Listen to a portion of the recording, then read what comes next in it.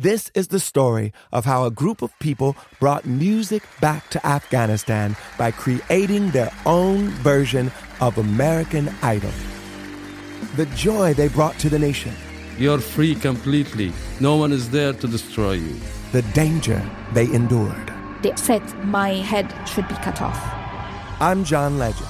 Listen to Afghan Star on the iHeartRadio app, Apple Podcasts, or wherever you get your podcasts. A new season of Bridgerton is here. And with it, a new season of Bridgerton, the official podcast. I'm your host, Gabby Collins. And this season, we are bringing fans even deeper into the ton. Watch season 3 of the Shondaland series on Netflix. Then fall in love all over again by listening to Bridgerton, the official podcast on the iHeartRadio app, Apple Podcasts, or wherever you get your podcasts. Subscribe to catch a new episode every Thursday. Hey girlfriends, it's me, Carol Fisher, back with another season of the global #1 podcast, The Girlfriends. Last time, we investigated the murder of Gail Katz. This time, we're uncovering the identity of the woman who was buried in Gail's grave for a decade before she disappeared. Join me and the rest of the club as we tell her story. Listen to Season 2 of The Girlfriends, Our Lost Sister on the iHeartRadio app, Apple Podcasts, or wherever you get your podcasts. Do you know what the J stands for? I've always been, it feels like it's got to be like Jeremiah. Judas. Judas? Is that really what it is? Because that's no, I have no idea what it is. I have no idea. I guess it's John or something like that. Yeah. Jigaboo. That's what it is. I hope it's Your Majesty Edgar Hoover. It's John. John, we're being told. That's it's not John. Good enough. Womp, Your womp. Majesty, Jermaine's son, Edgar Hoover. Yeah. The government growing babies. Microchips in your anus. All koala bears are racist. The ozone layer owes me money.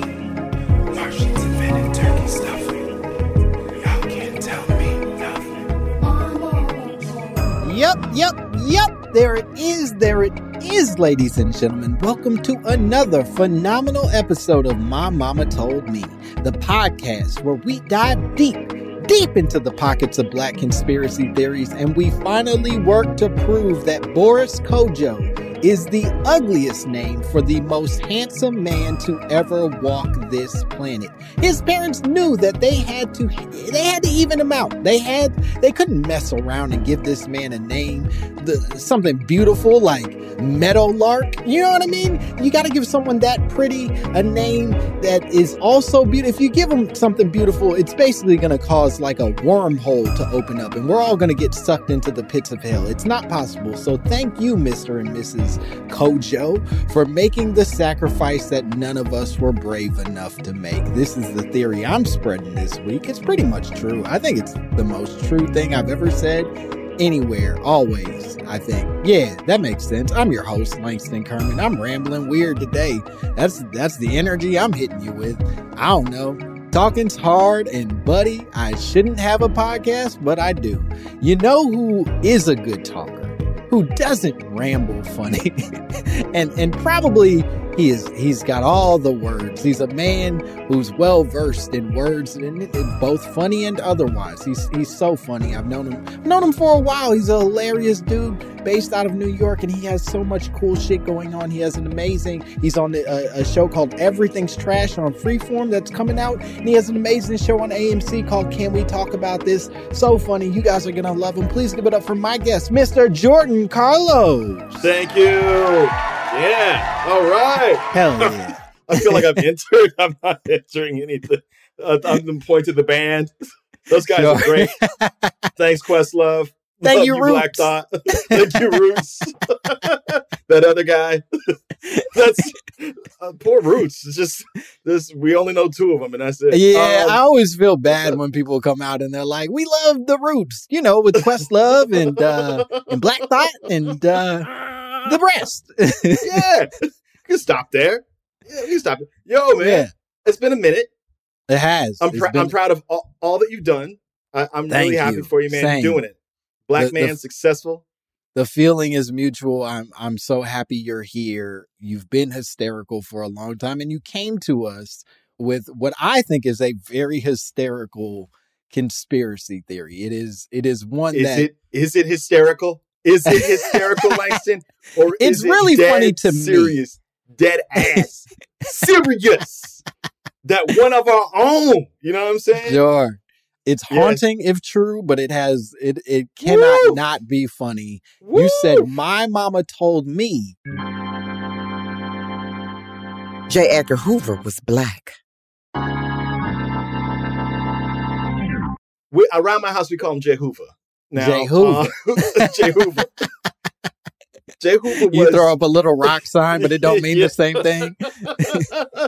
J. Hoover was definitely... J. Hoover definitely had a thing against black folks. We know that, a la the Lucas brothers, Judas and the Black Messiah, we thank him for that. But Yeah. I'm a Black History Month Quiz Bowl champion.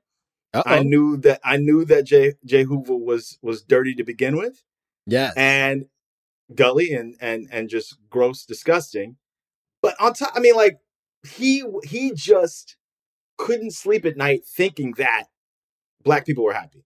He was that guy. No, he had a very sick vendetta against a few groups. I don't want to make it so that black people are the only ones that he was targeting, because I think it's important that we acknowledge he hated a lot of folks. But boy, did he have a special taste in his mouth for nigga blood. He really wanted nigga blood and worked real hard to get it. Exactly. But the thing about it was, I mean, yes, a special taste for it because it ran through his veins. Yes. And Welcome to my TED Talk. Yeah, okay. Yeah. Hold on. Wait a minute. I'm here to listen. Don't let me ramble. Yeah, no, please. I have so many questions. Please, go ahead, man. Tell me for you where you first became aware of J. Edgar Hoover and his alleged black history. Just looking at this Negro. Do you understand what I'm saying? He looked like some of the deacons in the deacon board. Uh-huh. I was like, oh, okay. He got Indian in his family. You know, like, just looking at him, he's got the pince nez. We all got that one cousin who's got the pince nez. You know what I'm saying? Mm-hmm. And so looking at him, the slick back hair, his skin, he was always dark, right? He was always dark. And I was like, let me look it up. So I said, Google J. Edgar Hoover young. He looked like my dad. You know what I'm saying? Or at least my grandfather. I mean, when you look at other people that chose, like he was, okay, so the author Gore Vidal wrote books like Aaron Burr, really great author, and public intellect, things like that, in the 1960s and early 1970s. So Gore Vidal grew up with J. Hoover, and he's in D.C., and he said, Gore Vidal would embellish, but he's not one to lie, and he said that everybody knew that the Hoovers passed for white. Yes. Everybody knew it. That grew up in D.C., but it's just like, that was just like a rumor out there. You know what I mean? It was hard to make that accusation because of the power of J. Edgar Hoover. Yeah, it's so funny because I love that you brought up the pictures, right? That so many of his pictures, he sort of like looks oddly like a light-skinned black person. And one of the things that I felt in looking at a lot of his pictures is how much he benefited from like the black and white era of photographs, right? That like, it has to be intentional that we're not seeing color pictures of this dude, because he's going to be noticeably darker than all of these other people he's like bossing around at these FBI tables. You know what I mean? Colored pictures of this colored man. You're absolutely right. Now, you know, that was my first inkling. I was like, Gore Vidal knew that about him. And then there's that kind of, to me, I took that, I ran with it. I was like, I know what it is to be like, to get over one's own internalized racism. Mm-hmm. You know what I'm saying? I mean, J. Edgar Hoover never did. He hated himself on a lot of levels. He was never living his truth, right? So he was closeted gay, right? And so like he took it out on gays. And so he took it out on blacks. And like all the people that he had a beef with, that was who he was. So that makes me know that, like, all the more that's what he was about, man. You know what I'm saying? Yeah. And so there's also no schools named after Jehovah. There's none named after him, which tells me definitely black man. You know what I'm saying? Yeah. So, yeah, it's so funny because part of the reason I imagine that people aren't necessarily like eager to put his name on things is despite the fact that he obviously was a dickhead to black people. Dickhead's probably too light of a word. He was That's fine. a silly Billy to the blacks and the gays. But on top of that, he was kind of known as an asshole to everybody else. Like, it wasn't as if like everybody was like, yo, you know who I fuck with is J. Edgar Hoover. You know who I really just like hanging out with is that motherfucker J. Edgar Hoover. He tells great jokes. I know. I mean, he got rid of like people like John Dillinger, you know what I'm saying? Yeah. And, like the gangsters, the public enemies in the 1920s and 30s. And it's like, you know what? They were fun. Right. They were fucking fun. And you know what? It was white and black wanted to see him go away, but we didn't have the power at the time. You know, I mean, it's not like John Dillinger was going to be like lining up with black folks to make Hoover go away, you know, but you know, there were many people in the race that did not like him, but there were many people in his crosshairs. And the thing about it was, I think it just came from his own lies about himself and the BS about himself. And he had a particular thing for Marcus Garvey in the Black Star Line, right? So he went to a point, like he made a name for himself in about 1918. Come with me now. You see me just pump the glasses right there? That's listen, those glasses you are know moving. You know what that is? You know what that is? We're going to go into deep, big facts. Big facts pop up. We're going into big facts. Now, young JH was like, okay, I'm here in DC. This is going to be got the yak. There's going to be some drunk black history real quick. So he's trying to make a name for himself. No problem. He's trying to make a name for himself in DC. And I think he was working at the time for, you know, there wasn't like the FBI wasn't a thing yet, right? No. So that was not a thing, right? So, but he was working in that version, the historic version of that. So basically, he had to make a name, and so Marcus Garvey had kind of been on the radar of the government because he had the audacity to ship black people from one place to the other, or black owned made products from one place to the other. Yeah, he was like. It was like, what if we go back to where we come from? And white people were like, wait a goddamn minute. We're going to have to create a branch of the government to deal with this motherfucker because that is not okay. He was an unwieldy, unruly Negro. I mean, shouts to Garvey. Shouts to Garvey. I always loved that one. Like, he's just like, he's in the back of that car, just looking. He was like a rap video. You know what I'm saying? He's got like this uniform on. Never went to war, but he's got like a general's hat on. Yeah, and he knew what he was doing. Like, he knew what he's doing. He knows he's doing. He's stirring them whites up. He's stirring them whites. I'm sure some of them were like, do we have to call it Black Star? He's not a star to me. Yeah. So white people they got shook, the fragility of it all. And so so then Hoover was like, I'm your man, right? He went so far. So he had, I can't remember the first agent that he employed because he couldn't go himself, right?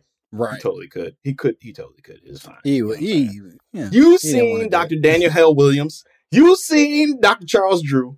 I remember in Black History Month, they'd be like, Dr. Charles Drew, Black History Month icon. I'm like, him? Are you sure?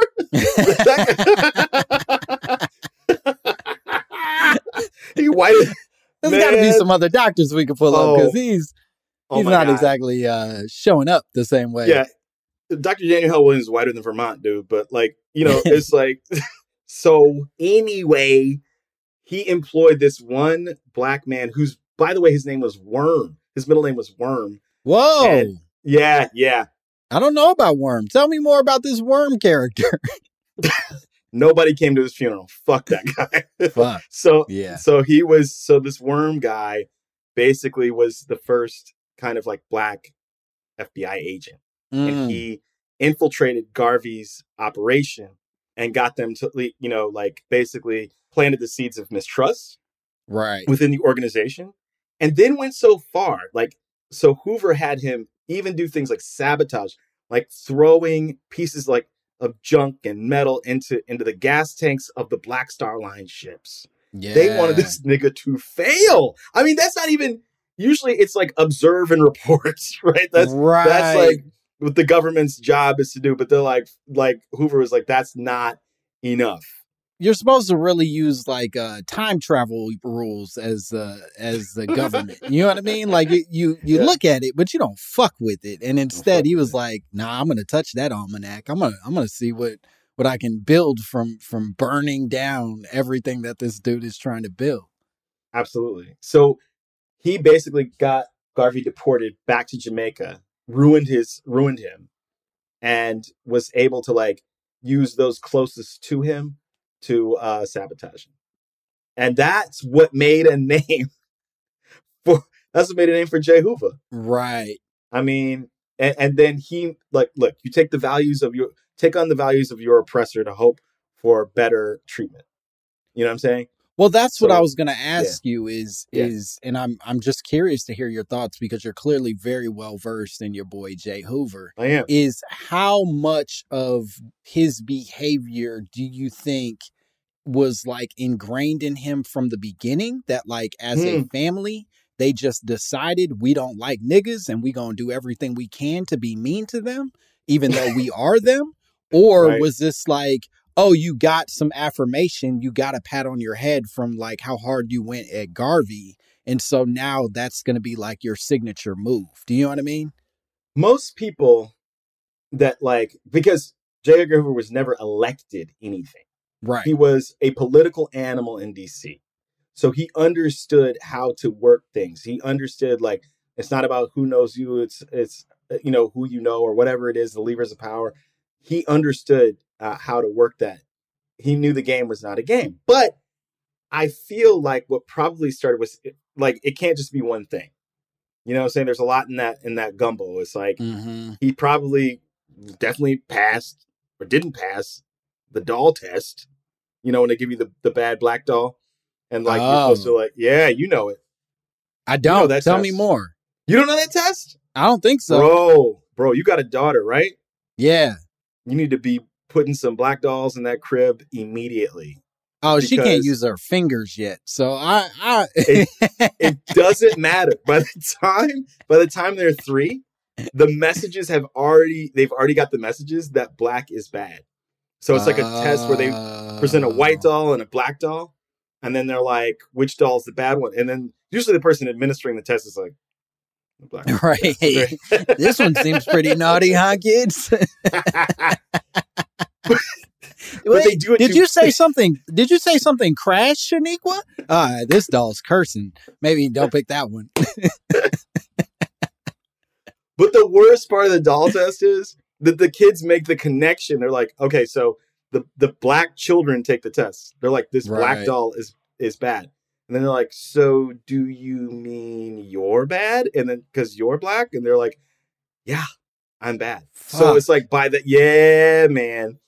So it's like, I think he didn't pass the doll test, and we've been paying for it ever since. Right. You know, so it was like, and he had this thing about like black people that were living their best lives, he could not stand. So like Dr. King, remember he was like Dr. King. Because I mean, listen, Martin Luther the King, is a god and a great man. But yes, he was loose with the dick. And that's, you know, we know that. You know, we know that. J. Hoover used that against him, you know, and was like, that's why he was like, King, you're a filthy liar.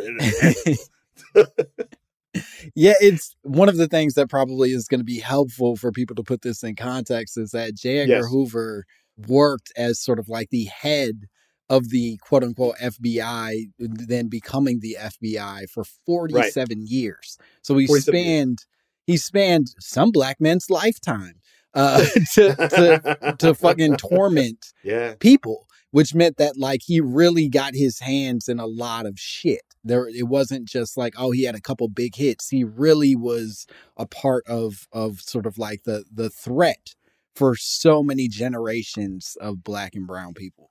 Absolutely. So, I mean, what he did was like, he just had a special. I mean, let's say he had a hard on. You know what I'm saying? He had a hard on for any black leader on the come up, and he took them all out. Even Sam Cooke, Sam Cooke, he even took out Sam Cooke. So he's kind of the reason why there's a certain disenchantment or a certain piece missing for I think black people when it comes to leadership. We're just they killed all our leaders. You know, they did it all in 5 to 10 year span, and with that, it's just a giant hole was left, and J. Edgar Hoover's stupid head is in the middle of that hole. So it's I feel like he was just grinning, yeah, I did it.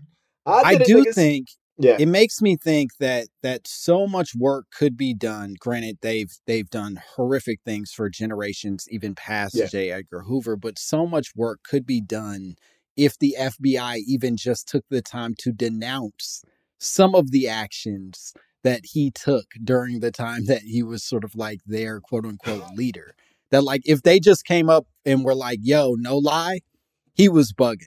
Our bad on that one. That wasn't exactly how we run things, but instead they go, nope, great man, flawless figure, nothing to talk about, and we move forward. And it's I don't know, man, you can't write these every year the Twitter for the FBI is we miss you, Martin Luther King, and it's you don't get to do that. Because you won't fucking say what actually happened. Well, of course they miss him. They miss him because they used to bug his hotels and just they love. I mean, listen, the day King died, he sent Coretta this insane tape with all bedroom noises of King, whatever. That's how that nigga said my condolences, and then right. And then before that, he sent a letter to King saying he should kill himself. That obviously Coretta read. You know what I'm saying? He was just I was what? Don't you have anything else to do, man? Aren't there any other crises in the country? He's no, the Negro, the Black Messiah will come and just he'll take us over. Yeah. We're only 1 in 10 of the people in the United States. But what a silly letter, though, huh? You know, for him to be sitting there, he's Dear Martin, I hope this letter finds you well. Maybe you should kill yourself. I don't know. Yeah. Have you ever thought about it? It starts King. It's King, you are an animal. That's how it begins. Just having your breakfast, you're Jesus Christ.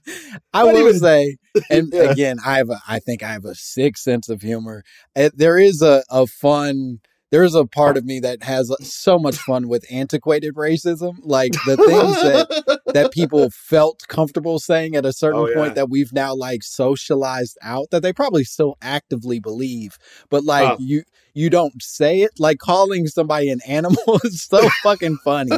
Of being you animal, you fucking animals, you fucking savages. I love it so much. Oh God. And for those reasons, I know he was a Negro. I don't know why. And if you do all the math, you can clearly see. No, I mean, okay, those are some trap moves, though. That's some trap nigga shit. When you're telling somebody to kill themselves in a battle, yeah, that's some niggerish shit. He behaved in a way that was too passionate for him not to have personal stakes in this fight. Absolutely. That it can't be just you acting completely for your job. Nobody cares that much about protecting the produce at Target. Do you know what I mean? You're doing a thing that has to be personal for you. And so, yeah. It was also above and beyond. This is how I knew he was not white, right? So, he had this thing, it was in the 1930s, excuse my 1930s impression voice, where he's hey, Junior G-Man, sign up today. You're going to be a G-Man? Be a G-Man. Right? Yeah. he was like, we get the best and the brightest. Why the tallest? You know, the fairest, the tallest, the best. And it was just over 6 feet tall. You had to be white, over 6 feet tall, and have a high school a high school degree. But they all look like male models. So I was this guy is just doing rose ceremonies. Yeah. He wants boys to look at. You know, yeah, he's just collecting buff boys to be his special team of buff boys that which is fine. Which is fine as long as you're honest about what you're doing. He wasn't, you know, and like, yeah. So like, you should say, I'm collecting buff boys. I enjoy buff boys, and also if you enjoy killing black leaders, you can be a part of that. And they'll be like, yeah, no, it's 1930. It's not like people are going to be like, what the fuck? They'll be like, yeah, no, that sounds pretty cool to me. I'll be a buff boy. Yo, man, I'm going to tell you something. I actually got to interview a guy that worked side by side with J. Edgar Hoover. Whoa. And so, yeah. So like, I was like, was he ever late? And he was like, that's strange. He was 5 to 10 minutes late sometimes at work. Damn. I was like, see? Black. You know what I'm saying? Like,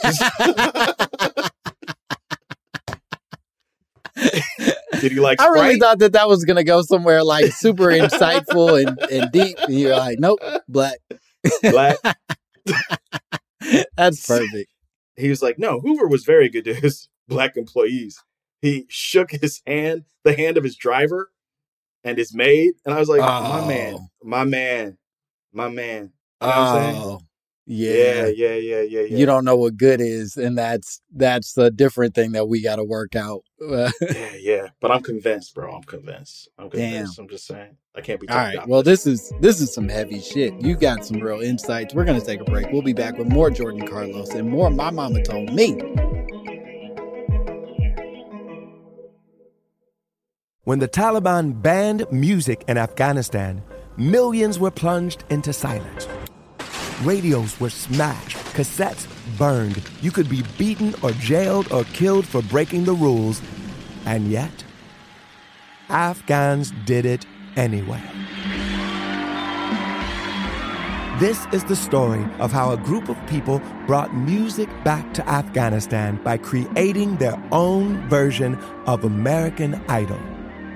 The danger they endured. They said my head should be cut off. The joy they brought to the nation.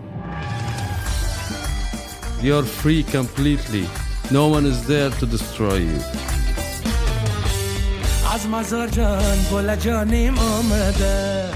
I'm John Legend. Listen to Afghan Star on the iHeartRadio app, Apple Podcasts, or wherever you get your podcasts. A new season of Bridgerton is here. And with it, a new season of Bridgerton, the official podcast. I'm your host, Gabrielle Collins, and this season, we are bringing fans even deeper into the ton.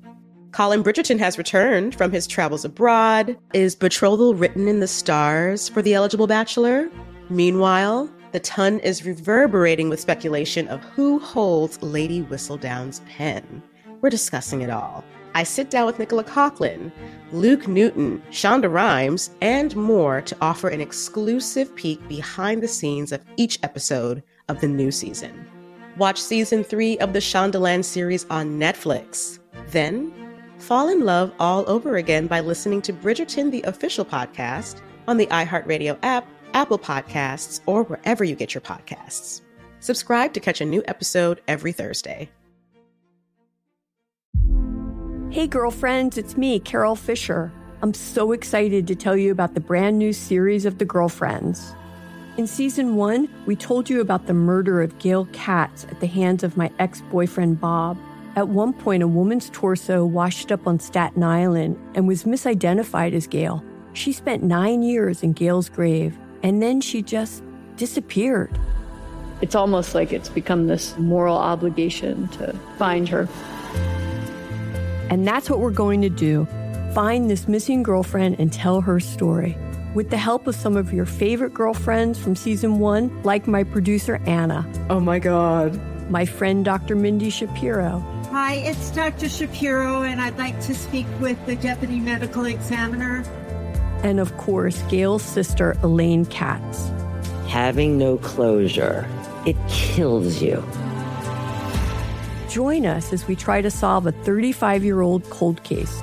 It's not going to be easy, but it's going to be one hell of a ride. What? I can't believe this. Listen to season 2 of The Girlfriends, Our Lost Sister on the iHeartRadio app, Apple Podcasts, or wherever you get your podcasts.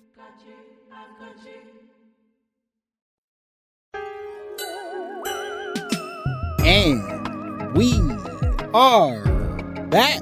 He gets the rebound, passes it to the man, shoots it, and boom goes the dynamite. We're back. We're back here with more Jordan Carlos. We're still talking about J. Edgar Hoover and the possibility, the real possibility that he was a black man who hated being a black man and thus punished other black men. A real sick cycle happening in that fucko's head.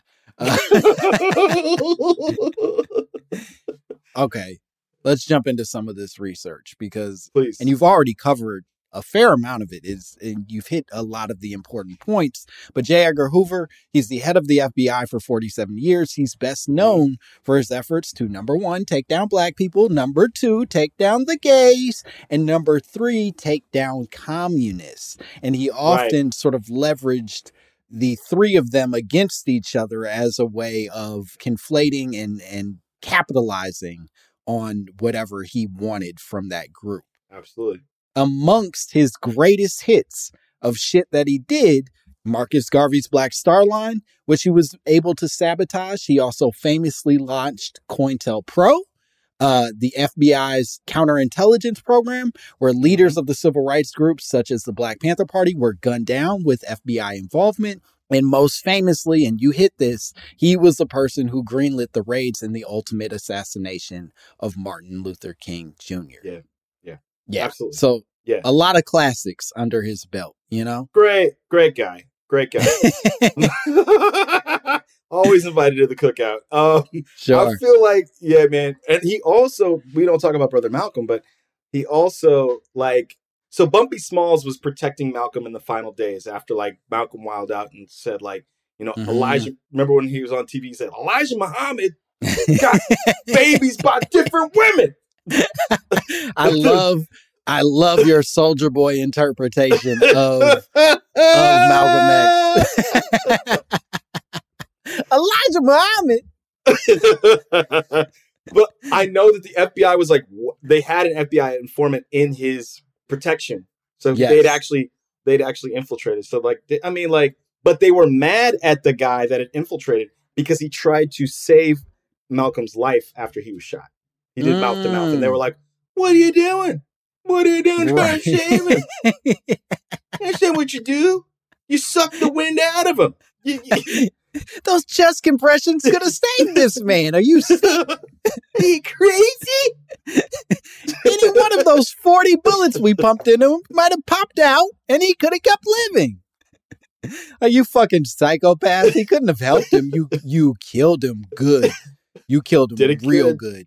Did it real good. But yeah, man, I mean, I just didn't want that hit not to go unnoticed. I think that's totally fair. You're right to have brought it up. And I will say that despite all of that, J. Edgar Hoover's greatest scandal was not so much his racism, at least according to white history, but it was actually, as you mentioned, his closeted homosexuality and cross-dressing.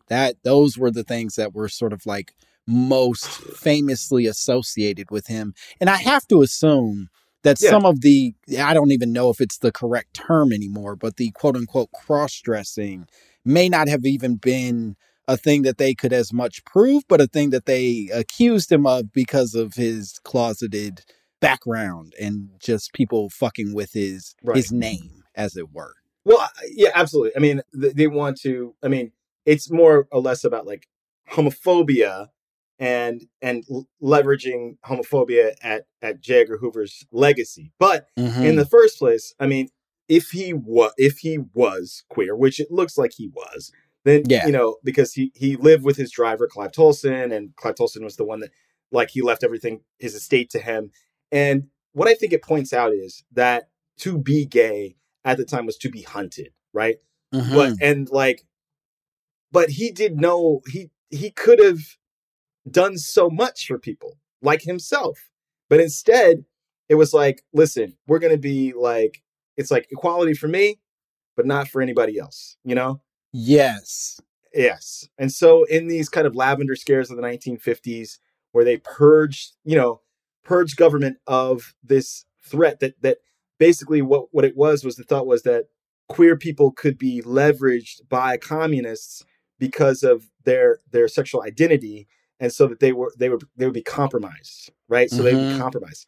And Hoover thought that about gays. What he thought about black people was they also could be easily compromised because they weren't too smart in the head. Right. So they weren't too smart in the head. So that's why people like Paul Robeson or W.E.B. Du Bois, like, who were actually communists, like he felt that he almost pitied black people because he thought they could have no original thought on their own, that they were easily swayed. And we see it today, where it's like you'll see like, oh, like BLM is just a Marxist organization. They're easily swayed by the Marxists. Yeah. And people are like, nah, a lot of folks in America don't even know what the fuck Marx is. You know what I'm saying? Yeah. So like, we're just trying to not get shot, nigga, when we go to the store. Yeah. Like, how is I'm that? not being swayed. I'm just asking you not to kill me. Yes. I think you're mixing those two, but yeah. Langston, I'm going to tell you something wild today. Like that's the insanity of the police state, right? So like back in the day, violence, I mean, like in the 19th century, all the way up to the early 1980s, like there was kind of more like white mob violence, you know what I'm saying? So it's like you worry about being in a neighborhood and a white mob would get you. Now that's been, we've taken the time to organize that, and that's just the police's business. So like I remember this morning I was walking my dog, and this is crazy. This dude came through, and I live in a nice neighborhood, so like so I was offended, but this guy came through. It's the time of the crazy. So he came through. He had a spear, like something a gladiator would have. It was a 3-foot spear, with a double-edged spear. And I was like, "Good morning, haven't had my coffee." And my man is just like kind of walking hard, trying to break into cars. And I'm like, with a holy spear? Shit. Well, he's got the spear, but he's trying cars. He's just trying doors. The spear is just his spear that he carries. His hands are the ones that are. Okay, I got you. So I'm like with my dog, and I'm like, I'm having a little New York minute. I'm like, should I call this in? Absolutely. So like, I call the cops. I'm literally describing myself. You know what I'm saying? Oh, fuck. So then so I had to hang out in the dog park while they look for this motherfucker, because I'm like, yeah, okay. So he had black hoodie on, you know what I'm saying? Black jacket. He had Adidas pants on and some like classic Jordans. I'm like, shit, nigga, I'm wearing the same thing. I love the idea that you had to go as far out of your way as possible to not accidentally call this man a spear chucker, and that to me speaks greatly to your heroics. Thank you. It was a little trauma in the morning before I had my coffee, but I was like, oh my god. But I realized, I can't call the cops. I might as well just get in the cruiser myself. So right. Anyway, I don't know where I was going with that story. But, no. but shit is wild. I do think that some of what J. Edgar Hoover did is not often sort of like communicated, in that he helped to create a culture that's bigger than the actual like choices that he made, right? That like so much of our understanding of the current police state, it's the shit he helped cook up in his early efforts to sort of like sabotage, to manage, to play these fucking weird mind games with our leaders. And so it isn't just limited to like, oh, he killed a dude and he was mean to these other ones. It's truly like, nah, he created the system that fucks with us today. Absolutely. And he created a system of good guys, bad guys, right? Mm-hmm. Because in the 1930s, our heroes were like Bonnie and Clyde, John Dillinger, Al Capone, right? These were anti-heroes because people were on their back in the Great Depression. But he busted all these people, and he wanted people to feel that there was a fight against darkness. It was light and dark. And like, that's, I think, been the kind of like, that's been a constant theme throughout our history up until this point. It's like, it's those that are on one side of the gun or the other. That's totally fair. And you talked a little bit about like obviously Gore Vidal talks a ton about how he grew up around the family, the Hoover family, and everybody understood them to be quote unquote mulatto, which was obviously the term that they used at the time. Similarly, author Anthony Samuels, he has similar claims from families on the East Coast who all believed Edgar had Black roots and even referred to him as Soul Brother. Soul Brother was apparently J. Edgar Hoover's nickname growing up.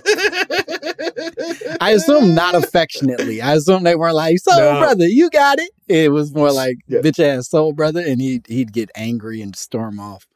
Absolutely. They'd be like, Soul Brother, take the service interests. Leave us alone. Soul Brother, shine my shoes. Yeah, I'll show you. Why do they talk like that? But there was even one relative. I remember seeing this documentary about J. Edgar Hoover, and it was like one Black relative that was like this woman that said she was related to J. Edgar Hoover, that said she wrote a book about it. And she said, we have a very powerful cousin. Yeah. In DC. Millie McGee. Yeah. Millie McGee. Millie McGee claims she grew up in Mississippi. And she said in the late 1950s, as a young girl growing up in rural Macomb, Mississippi, a story had been passed down through several generations that the land that they lived on was owned by the Hoover family, and that their grandfather said that Edgar was his second cousin and was passing for white. And yeah, he was this powerful cousin that they had, but they were so afraid to talk about it because he would potentially seek vengeance and kill them. That they lived under threat of violence because of the possibility of airing out that he is a Black man. See, that wouldn't be me. I'd come up to his crib in D.C. be like, what's up, cuz? Yo, Eddie, throw down the key. Oh, my God. J. Eddie, throw down the key. It's me, Millie. All the way from Mississippi, bro. Come on, brother. Don't act like you don't know me. Soul Brother now. Don't act like you don't know me. Don't act like you don't know me, cuz. It's so funny. But I just feel that way, man, because so many people are like that. Like if you think about like Roy Cohn, who was a famous lawyer, he worked with Senator McCarthy and the McCarthyism, right? Mm-hmm. So Roy Cohn, sent Judith and Ethel Rosenberg to the gas chamber for treason. Yeah. Yes, right. So at the time, like he did that, but like he also exposed people during the communist scare and the lavender scare. He was big in the lavender scare, but Roy Cohn himself was gay. So he ruined the lives of millions of Americans who were in like civil service jobs, knowing full well he was gay. Right.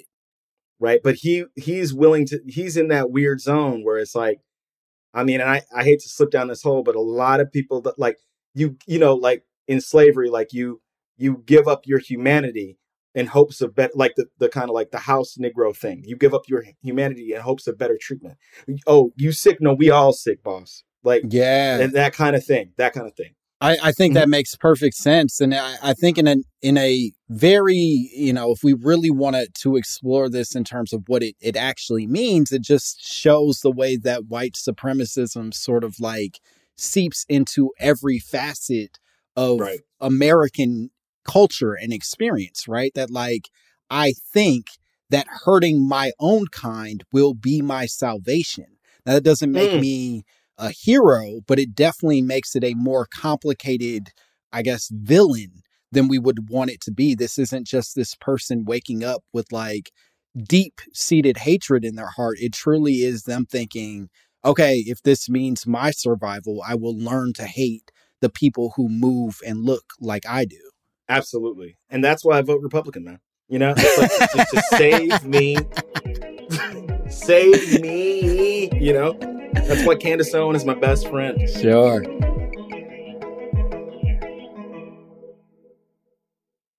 When the Taliban banned music in Afghanistan, millions were plunged into silence.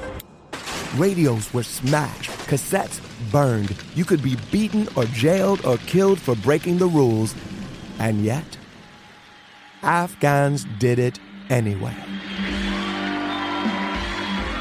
This is the story of how a group of people brought music back to Afghanistan by creating their own version of American Idol.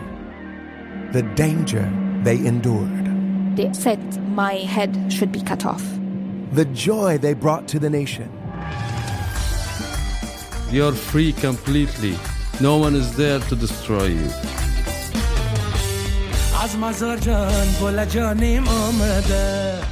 I'm John Legend. Listen to Afghan Star on the iHeartRadio app, Apple Podcasts, or wherever you get your podcasts. A new season of Bridgerton is here.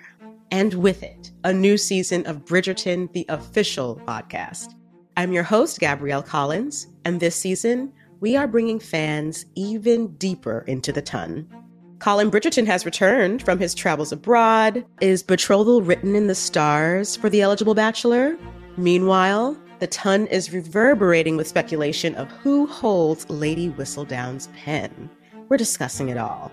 I sit down with Nicola Coughlan, Luke Newton, Shonda Rhimes, and more to offer an exclusive peek behind the scenes of each episode of the new season.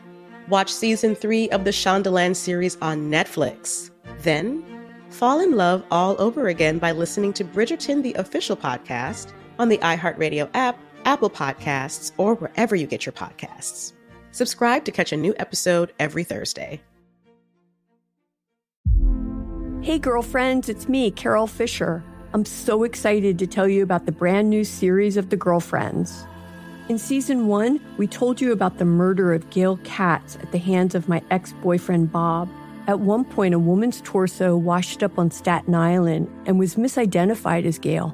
She spent 9 years in Gail's grave, and then she just disappeared.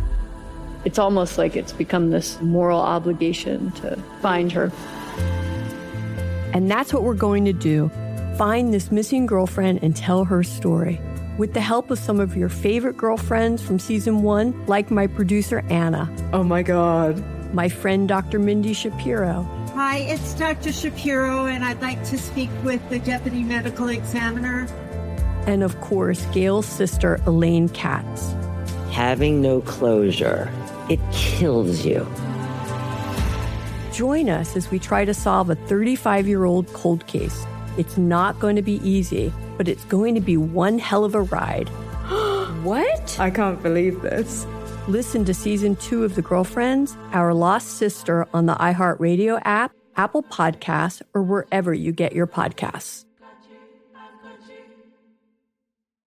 I always feel like, because I went to private school and I'm just making up for lost time. I'm now in a kind of like a rehabilitation program of just like trusting my own people, loving my own people, loving myself. Yeah. That's usually what it is. Because I went K through 12, then I went to a private college, and then I was just trying to get like jobs that like kind of like trying to be like the token this and that on the show. You know what I'm saying? Right. And then I was like, because I was actually, what happened was I had deep-seated racism. And so when I gave that up, started working with people like Larry Wilmore and everything like that, everything changed in my life, you know? Like, yeah. So I still got a white wife, but you know what I'm saying? Hey, we can't all be perfect, you know? It can't be perfect. I mean, that came before, you know what I'm saying? But my kids are damn brown, you know? Like, it's good. I'm doing what I can, man. I think you talked a little bit about sort of the Republicans, and it reminds me that I read an article that talked about, you know, J. Edgar Hoover has his own film. Leo DiCaprio plays J. Edgar Hoover in the Clint Eastwood portrayal of him. And one of the things that the article talked about is that it delves heavily, this film, into his closeted homosexuality, but conveniently skips over his race.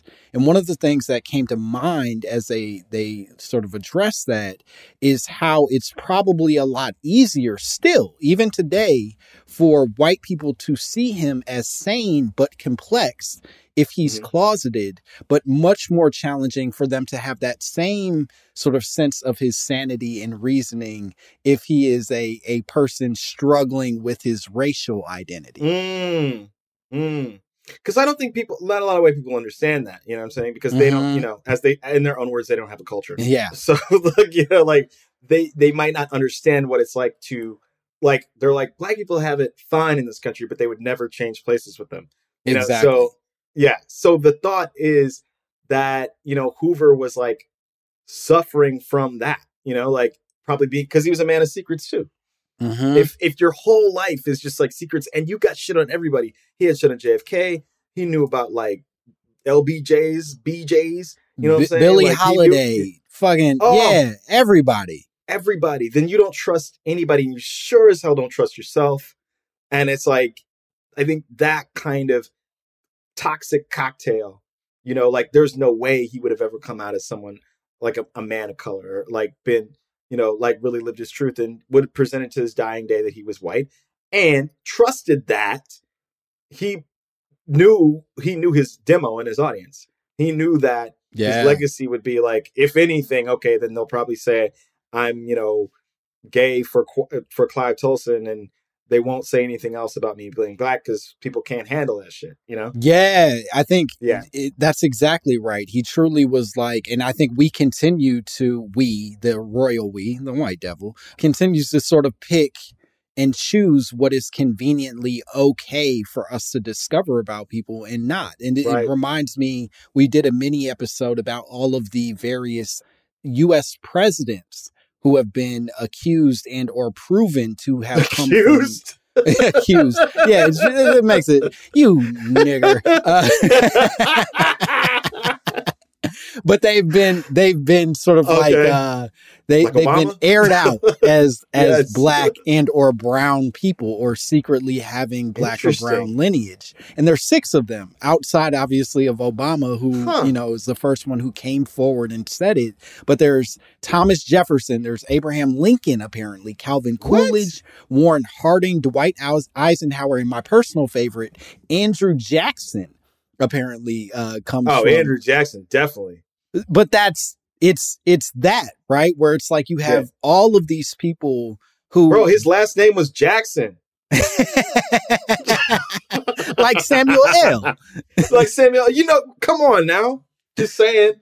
I want to see a portrait of his granddaddy, But that's the thing, right? Is that like truly, I think it was that his grandfather was a black man. And they could not deal with that. And they refuse to deal with that to this day. And how healing might that be for a lot of generations to know that Andrew Jackson, who spent his entire career doing horrible, malicious things to Native Americans and black people and all kinds of people in this country, was doing it out of a type of self-hatred and not just like an empowered position as a white man doing white man shit in front of all his other white friends. Right. He went extra sauce with it. So that's what I'm saying. It's like, when you go extra sauce, there's a chance that you just might be what you hate. Yes. Yeah. That's my takeaway. So you're saying when I put extra A1 sauce on my steak, I might be A1 sauce. Absolutely. It's going to hit you right here. It's going to hit you right here. You order that extra guac, you guac. You guac. I love this, Jordan. This was great. This was a great conversation. I think we nailed it. I think we did all the things. Could you tell you've almost finished your drink, which is very exciting? Oh, we can always get more. No, you don't have to get more. Not on my account now. If you want to get drunk while your kids are sleeping, that's a personal choice. Don't make it my obligation. Definitely. Not never. I'm a great dad. Never while they're awake. You know what I'm saying? Like, just You just wait till they're asleep, then you go in their room and yell. Then you.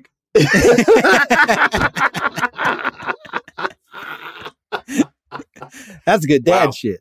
You know me too well, sir. Could you tell the people at home where they can find you and what cool shit you have going on? Absolutely. You can find me at Jordan Carlos on Twitter. You can find me at the realer Jordan Carlos on Instagram. Yeah. Not like those fake ones. You know what I'm saying? So those are great. Also, please, once again, my show premieres in July. And that's Everything's Trash. It'll be on Freeform and Hulu. Really excited about that. And then you can catch me on AMC Plus on Can We Talk About This, which is also on the Sundance Channel. Really excited about that. And Langston, you got to come on and be my guest on that, man.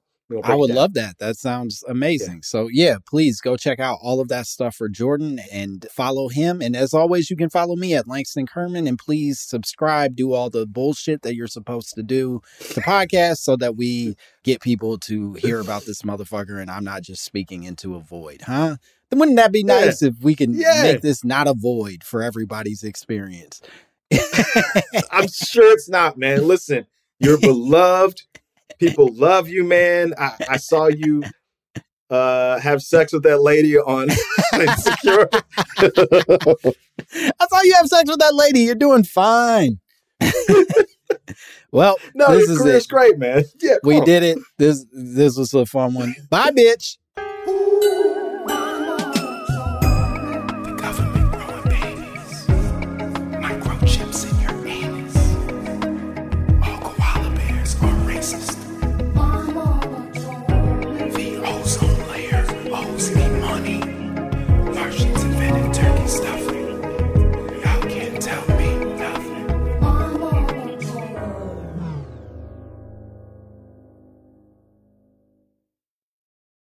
This is the story of how a group of people brought music back to Afghanistan by creating their own version of American Idol.